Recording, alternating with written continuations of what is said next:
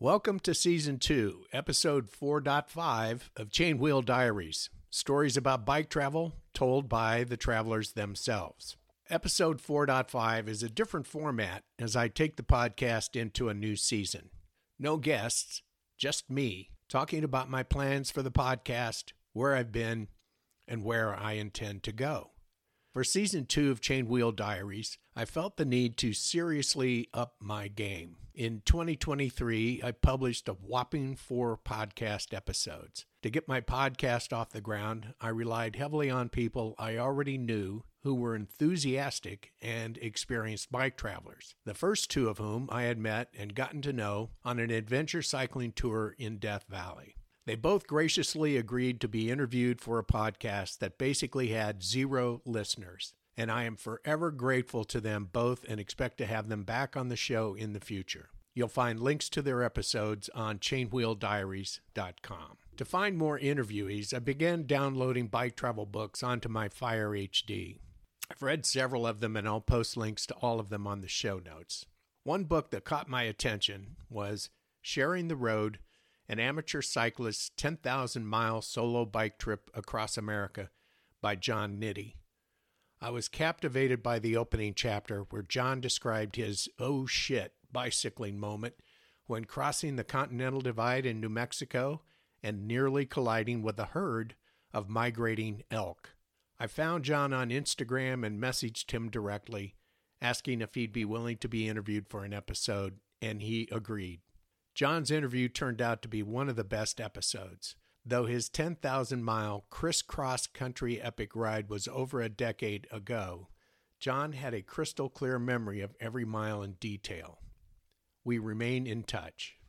An unsolicited email from 2 guys with a startup bike tour prompted me to invite them on the show, and they heartily agreed.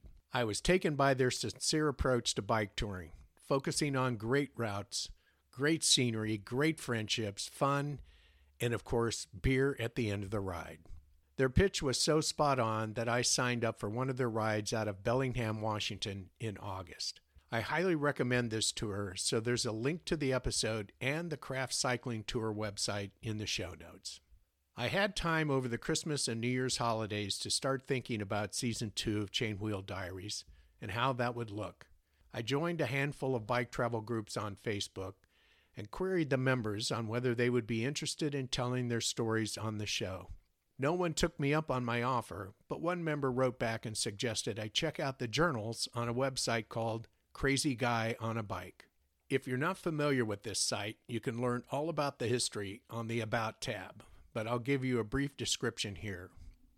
The name of the website is actually the title of Neil Gunton's journal of his 1998 bike ride across the country, appropriately entitled Crazy Guy on a Bike.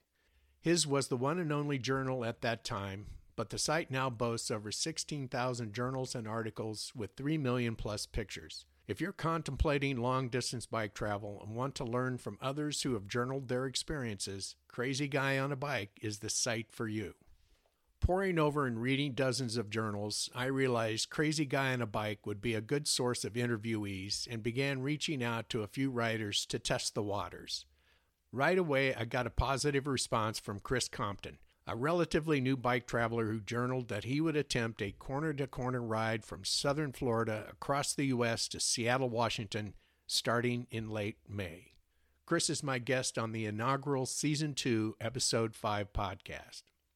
Around this time, I received a newsletter email from Warm Showers, of which I'm a member, but I haven't hosted anyone yet. Quick story on how I discovered Warm Showers. I was doing an overnight ride from San Luis Obispo, California to Paso Robles, using back roads and dirt roads. I was on a back road just outside of Slow and stopped to snap some pictures. In the distance, I heard someone shout out to me, "Are you all right? Do you need anything?" I turned to face another rider on a fully racked and packed touring bike. I explained I needed no help. I was merely stopping to capture the surroundings on my iPhone. He introduced himself as Paul and asked where I was headed. When I told him, he offered to ride along with me for a stretch.